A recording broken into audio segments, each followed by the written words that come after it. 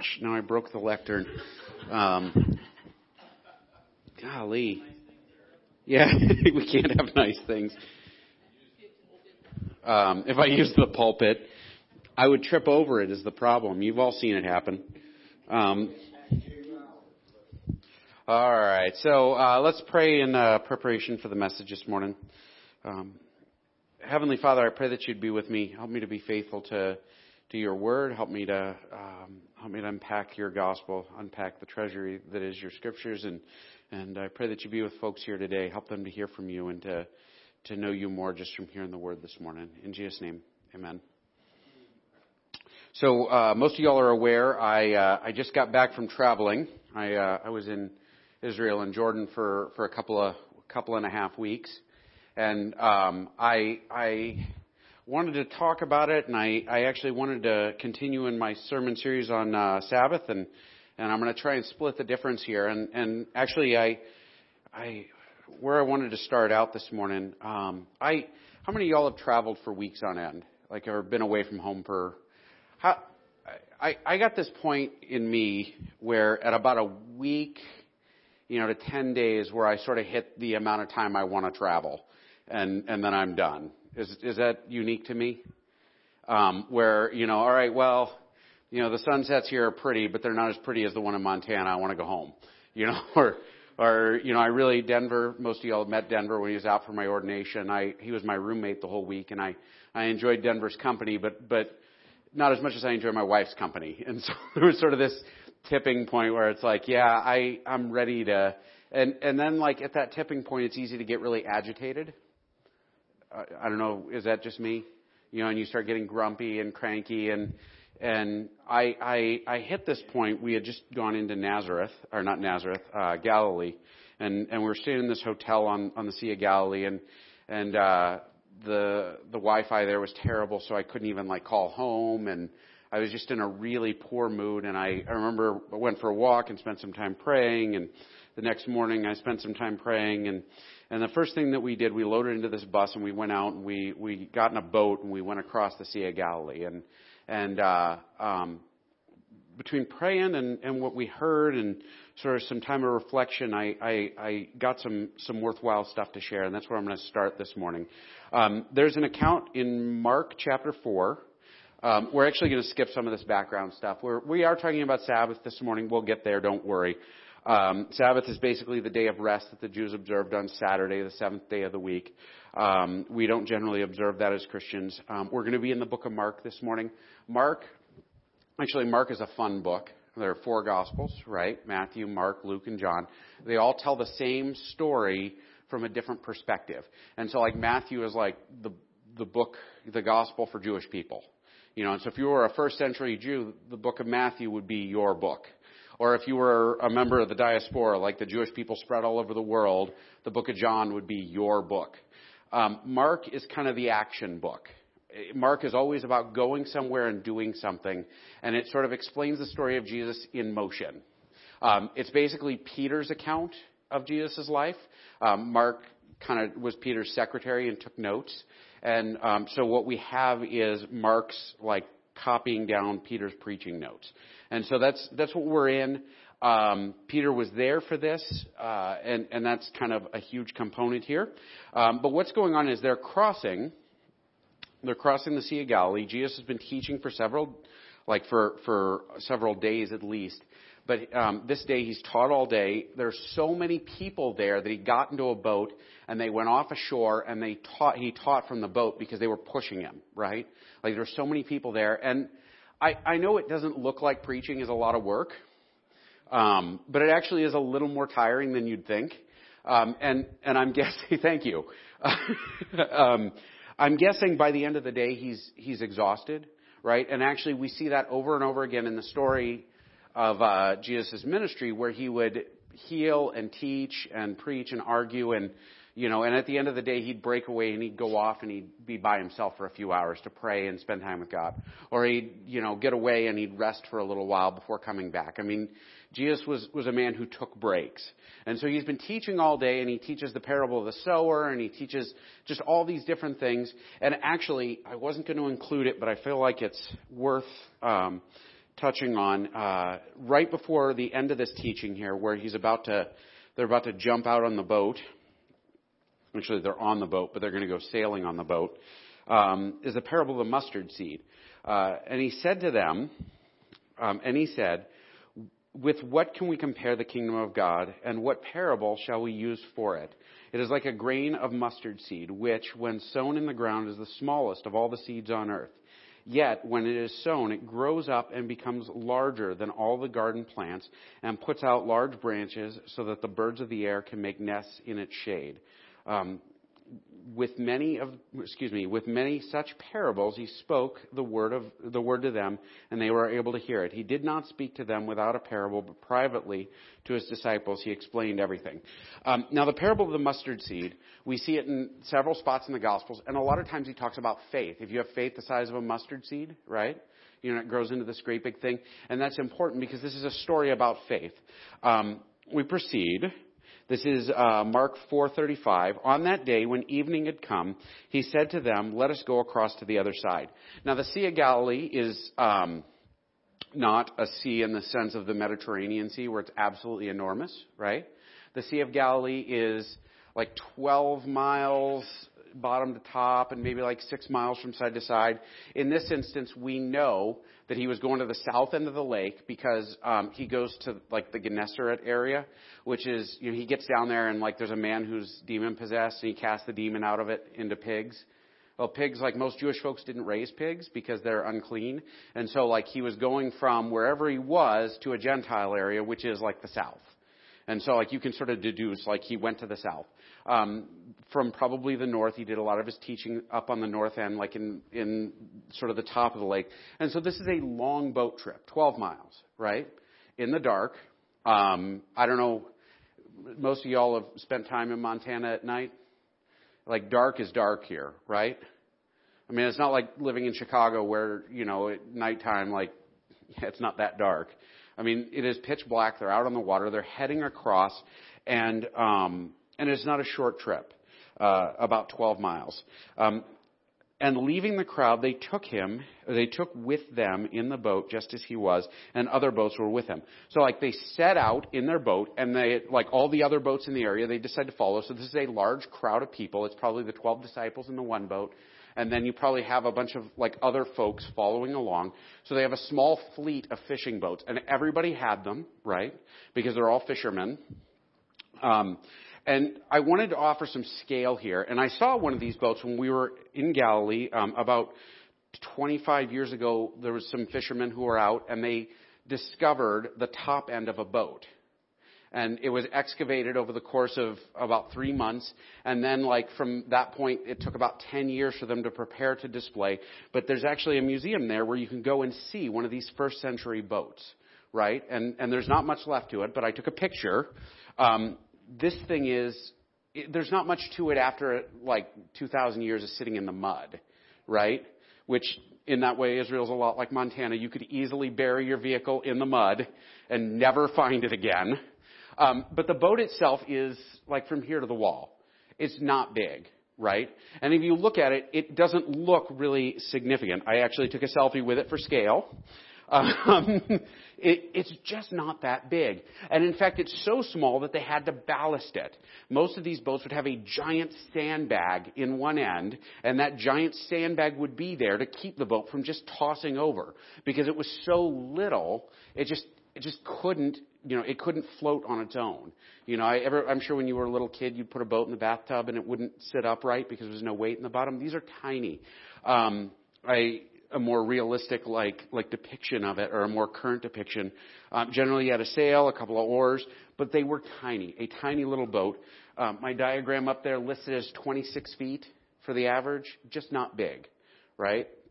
So they're out on this boat, crossing the 12-mile expanse of the lake, and a great windstorm arose, and the waves were breaking into the boat, and the boat was already filling. So you're in this relatively little boat, and a great storm sets in. Now, the Sea of Galilee is in a bowl, right? In fact, the whole country is one long bowl. You have mountains on one side, and those mountains sort of curve around, and then they go down the other side, and there's just a big depression right down the middle. And you have the Sea of Galilee, and then down the way you have the Dead Sea, which is like the lowest point in the region. It's absolutely at the bottom. The like very low down and very like different climate. If you go up in the hills, it's very dry, right? And it's a lot cooler. It's a little like going up into the Bear Paws. You know, if you go up to what's the park? To Sheehy Park or to the state park up there. You go up there and it's generally colder, right? I mean, it's 15, 20 degrees colder. It's much drier in the hills around. Whereas, you know, I took photos from this boat trip. There are hills everywhere. It is just sitting surrounded by hills. And what happens is, the much colder, drier air will sort of shift in. I don't know if you can see it, but there's kind of a mist. You couldn't see the shoreline all the way around because it's humid there. And it's generally fairly humid off of the lake. And so that wet, I sound like a weatherman now, right?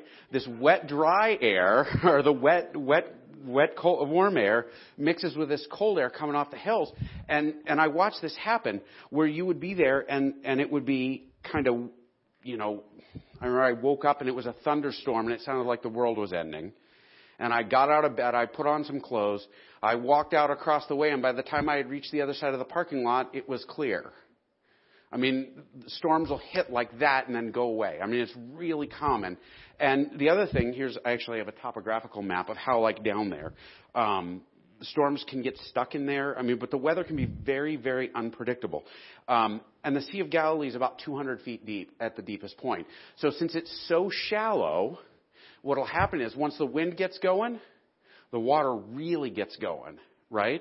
And we watch this happen where you're out there and it looks fairly calm and fairly nice, like you might want to go swimming, and then a rainstorm kicks in, like in 30 minutes later, you're looking at it and thinking, that's a death trap. I mean, it is a dramatic shift. And so, as we read, the disciples are out there, they're on this water, and this weather change happens, and all of a sudden they've gone from like smooth sailing to it's the end of the world. And there's water coming in their boat, and they're all going to drown, and like they're terrified. Now, mind you, these are guys who lived on boats, right? I mean, they're fishermen. This is what they do for a living. These are experts. And they're looking around, and they're saying, oh my gosh, we're going to die. And they probably know what they're talking about, right? I would say that's a pretty fair assessment. They know they're in a lot of trouble. They know they're likely to drown. They know that this is not a situation they want to be in. But he was in the stern, asleep on the cushion, and they woke him and said, Teacher, do you not care that we are perishing? There's a couple of funny things that happen right here. First off, it's a boat full of sailors, and they wake up the carpenter for help in the storm. Like, does that make, I mean, like these guys are, you know, they're asking the least qualified guy in the room for help, right? It doesn't make any sense. He's sleeping on the cushion. It's not a cushion. That's the ballast. He fell asleep on the ballast. And it would be easy to do. Like we were out in this sea, and they shut off the engine and let the boat sit for a little while. And it is downright pleasant when it's not raining, right? I mean, it shifts, and it's very gentle, and the sound of lapping water. And I'm guessing Jesus is tired, and being tired, he's made the decision it's time to take a nap. And he takes this nap, and then the end of the world happens. And the disciples are panicking. And they wake him up like, help, help, help, we're going to drown. Carpenter, come help us. I'm not sure what they thought was going to happen at this point. But there's an irony here, too. Do you not care that we're dying? Like, don't you care that we're about to drown? Like, they're kind of annoyed with him, right?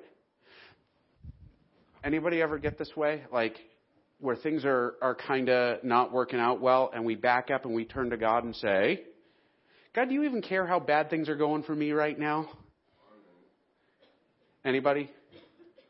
All right, thank you. I'm glad there are at least a few people. God, do you even care that the boat is about to tip over? Are you sleeping or something? Come on, get some service here. They wake him up, and Jesus is not concerned. There's sort of an irony here, because a little later on in the same gospel we get in Mark, actually, I even quoted it. Check this out. This is in the Garden of Gethsemane. This is Jesus is about to be arrested, and he's praying, and he tells the disciples, hey, watch with me, spend time praying. Like you need to pray because there's a trial coming. And he came and he found them sleeping. And he said to Peter, Simon, are you asleep? Can you not watch 1 hour? And then a little later on, he goes back and he prays some more, and he came and found them sleeping, for their eyes were very heavy, and they did not know what to answer him. And he came a third time, and he said to them, you are still sleeping and taking your rest. It is enough that the hour has come. The Son of Man is betrayed into the hands of sinners. Rise, let us be going. Our betrayer is at hand. Which is this, there's irony there, right? Like the disciples, when it's important, they sleep. And Jesus, when Jesus is asleep, they panicked. You know, the Mark is very clever. I think he did this on purpose. But it is a weird reality. Like there are times when it's God's deal and we can't seem to get ourselves together. There are other times when we're panicked and God's completely in control. And yet we worry and we panic and we worry. And we think, God, where are you? Why aren't you saving me? And he awoke and rebuked the wind, and he said to the sea, peace, be still. And the wind ceased, and there was a great calm. So they wake him up, he sits up, and he's like, be quiet, and the storm stops.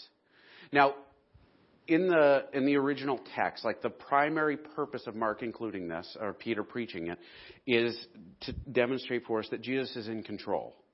Right? For the first century Jewish folks, they saw storms as sort of a place where good and evil clashed, right? Whenever you read about seas or the bottom of the ocean or depths of water or water in general in the Old Testament, it's usually a symbol of like death or dying or hell or chaos or what have you. Like it is a symbol of destruction. And so storms are sort of associated with God's conflict with good and evil. And the early Jews believed that. This was a thing. And so that Jesus is able to sit up and say, all right, stop. And the storm stops. Like he's got power, right?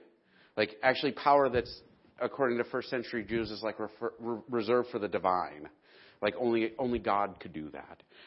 After this, he casts a legion of demons out of a man, right? It's another thing that only God could really do. And then actually he raises a girl from the dead. Is another thing that really only God could do, right? And so this whole series of stories is a series of stories about Jesus' power over the world around him, over his control or his ability to command, his authority. So Jesus sleeps because he knows he has authority. I'm guessing he was aware there was a storm, but he slept. Because for Jesus it wasn't a concern, right? He wasn't worried about drowning. He didn't come there to drown. He wasn't planning on drowning. It was not in the cards. He knew it wasn't going to happen, so he rested. And during the time when it was time to rest, he rested. They saw it as indifference, and in reality, he was at peace with it. It's kind of an interesting thing, isn't it? There's a great line in Psalms. It is so small print, I'll do my best, but it's almost like it parallels, and I think that's on purpose. I think the Old Testament sometimes echoes. Some went down to the sea in ships, doing business on the great waters, and they saw the deeds of the Lord, his wondrous works in the deep. For he commanded and raised the stormy wind, which lifted up the waves of the sea. They mounted up to heaven, and they went down to the depths. Their courage melted away in their evil plight. They reeled and staggered like drunken men and were at their wits' end. And they cried out to the Lord in their trouble, and he delivered them from their distress. He made the storm be still, and the waves of the sea were hushed. Then they were glad that the waters were quiet, and he brought them to their desired haven. Let them thank the Lord for this steadfast love, for his wondrous works to the children of man. Let them extol him in the congregation of the people and praise him in the assembly of the elders. It's kind of crazy, isn't it? I mean, there's about 1,000 years difference between the writing, but it almost could be about that. Literally, what the psalmist is talking about is there are times we face chaos and God is in control and God delivers, right? And God is always capable of delivering. Like we can lean on him and trust him in times of chaos. And actually, Jesus' response, he turns to the disciples and he said to them, why are you so afraid? Have you still no faith? They've seen him perform miracles. They've seen him do great things. They've seen that he is something special, and yet they assume that he's going to drown with them, right? And Jesus' response is, hey, I'm in the boat. I wasn't going to drown. Can't you people trust me and let me take a nap? Can't you people let me be in control? But we end up there sometimes, don't we? Where it just seems like the world is so doggone chaotic and everything is falling apart, and we back up and we panic and we forget that, like, oh yeah, Jesus has it. I can think back to times in my life where I thought everything was going to completely disintegrate and I was going to end up destitute and homeless and my family was going to leave me and it would be the biggest disaster ever. And then like a month later it was over and it was like it never happened and it wasn't that big a deal. And God saw me through it. Anybody experience that? The reality is that we face these moments and like we forget that God is there. We forget that God's in control. We forget that He's watching over us. We forget that He's taking care of us. And instead of trusting in Him, we worry, right? And then we worry some more. And that worry becomes like this giant snowball because it's so easy to not trust God in difficult moments. I think that this counts like as well in our spiritual life. The primary mission that Jesus brings to the world. Like Jesus came to the world so that we could know God personally, but a big chunk of this is also so that He could live this perfect life, so He could die on the cross, be punished for our sins, right? So that anybody who has faith in Him is forgiven, like so that we can be made pure and righteous and whole and good, not by our own effort, but by Jesus dying for us. We're made acceptable to God by His work. But man, isn't it easy to sit around and like beat yourself up about stuff? Anybody live in that world where every little sin that you commit is something that you drag up every night when you go to bed and lay there and can't sleep? You think, man, why did I say that stupid thing? Man, I really blew it in this part of my life. Man, I am such a worthless such and such. I mean, we do that. It's so easy to do. But in reality, honestly, just like the obvious storms in life, the money problems, the family problems, the depression, all of this stuff, just like all of those storms, like Jesus has that, but He also has our salvation. And sometimes we hold ourselves to a higher standard, like where God forgives us and we don't. And in reality, like this faith that they didn't have then is faith that applies elsewhere. It's like the faith of the mustard seed, right? They don't have enough to give them shade and comfort in this moment because they don't have anything. And they were filled with great fear and said to one another, "Who then is this that even the wind and the sea obey Him?" There's an irony there. They go from being afraid of the storm to being afraid of Jesus. I mean, it's like they're like the Keystone Cops of religion. I mean, they're constantly messing up and confused. Well, God's in control. Now we're afraid of Him. Like, oh my gosh. But it's a different kind of fear. It's not a fear of, oh, we're going to drown. Oh, we're going to die. It's, oh, who is this guy and what should we be doing in relation to Him? How should we take Him seriously? And that is the kind of fear we ought to approach God with. It's so easy to take God lightly. It's so easy to forget who He is. It's so easy, honestly, and I think that's why it's easy to forget in the storms, oh my gosh, we're going to drown. Oh my gosh, God isn't going to save me, and then He does. Oh, well, I guess He was going to all along, and we lack faith. Chaos that exists in the world around us is a product of corruption, right? Like the world has fallen because of the fall, because of Adam and Eve, because we sin, because sin exists. Like the world is sort of in this slow rate of decay. And so we see, bad weather. Cancer shouldn't exist. Cancer is a byproduct of the fall. Not because I'm not saying, oh, you sin so you get cancer. I'm saying the world is broken so people get cancer, right? It's not supposed to be that way. The world is broken so people get depressed. The world is broken so people starve. The world is broken so we don't love our neighbor as ourselves. The world is broken so we don't, live the way we were meant to live. And this chaos that we live in is something that God is in control of. Like, Jesus is in command of these things. And He is in command in such a way that we're never actually in danger beyond what He allows. Isn't that crazy? I mean, I sometimes wonder when I face storms if it isn't the case that Jesus allows me to face them so I can trust them in those moments, right? In fact, I'm willing to bet if they ended up in another situation like this where Jesus is napping in the bow of the boat and there's another storm, they might say, all right, well, let's not wake Him up this time. Let's just assume we'll be all right. Because they were. They were always going to be all right, but they didn't trust Him because they didn't know Him. They didn't know that they wouldn't drown.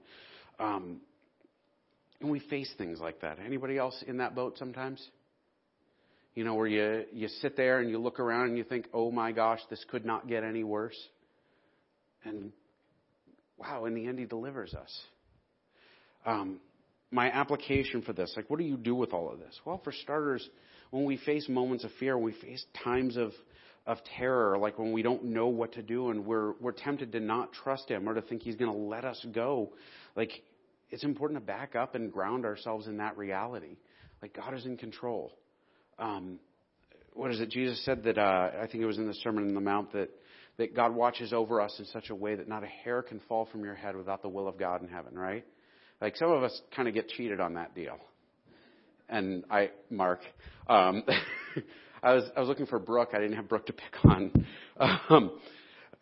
But it's a reality. If God watches over us in that way, sometimes, we need to back up and accept God is in control. Does that mean we let go? No. I think that the disciples still had to run the boat, right? They still had to do the work. But the reality is that God was in control. And he was going to get them through it no matter what. One of the things that blew me away about visiting all these sites, we went to the Wailing Wall, the Western Wall, right? And it's the last exposed piece of the original retaining wall from the temple. And there are all these people who walk up and down there, it's this thing, the Jewish folks, they go there and they pray and they write down prayers and they put them in the wall because it's the closest they can get to bringing prayers to the temple. And it's kind of a powerful image. I mean, standing there and watching it and taking it in was really powerful. But the thing that struck me as I'm watching these guys and they're very dedicated prayer is that there were sparrows nesting in the wall all over. And all I could think about was when Jesus said, look, consider the sparrows. They neither sow nor reap, yet your heavenly Father takes care of their needs, right? We worry sometimes so much, but God continues to feed sparrows. We worry so much, but God continues to clothe flowers. We worry so much, but we assume that God will take care of little things, but not us. And when we face moments of trial, we face storms, back up and accept it. God's in control. He has not abandoned you. He didn't send his son to die for you to let you drown, right? I mean, there's the possibility you might drown because people do still drown, right? But if that happens, then you can back up and say, well, maybe God will let that happen for a reason, and maybe I just need to pursue him and understand it. That's an awful answer, isn't it? I don't mean to give an awful answer, but it's a reality. We can trust this person. We can trust Jesus. We can trust him over and over again. Well, what does all this have to do with Sabbath, since this is where I started? I am bad at taking days off. Am I the only one in the room like this? Quick show of hands. How many of y'all are good at taking days off? Less than half of you. When I take days off, part of what drove me nuts when I was out of the country was I was sitting there and thinking, I hope this person's doing okay. I haven't talked to this person in a week. I wonder if they're all right. I really wish I could call so-and-so because I really wish I could help out. I, heard about somebody, oh, this person's struggling. Man, I wish I could go sit down and have a cup of coffee with them. Oh, how do I, and it drove me nuts after a little while. And I hit this point actually sitting on a boat in Galilee, realizing that, they're God's people. I'm not going to rescue them, right? God can be in control. In fact, actually, Jesus took a nap in the storm because he knew God was protecting him. He knew God was in control. And sometimes rest, the biggest obstacle to rest is the assumption that if I don't do it right now, it'll never get done, right? Or the guilt we feel when we don't work. Oh, I owe it. I got to go. I mean, God designed us to stop and rest and enjoy.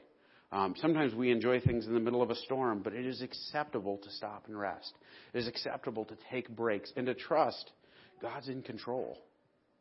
It may look hard, it may look difficult, but God can run the show.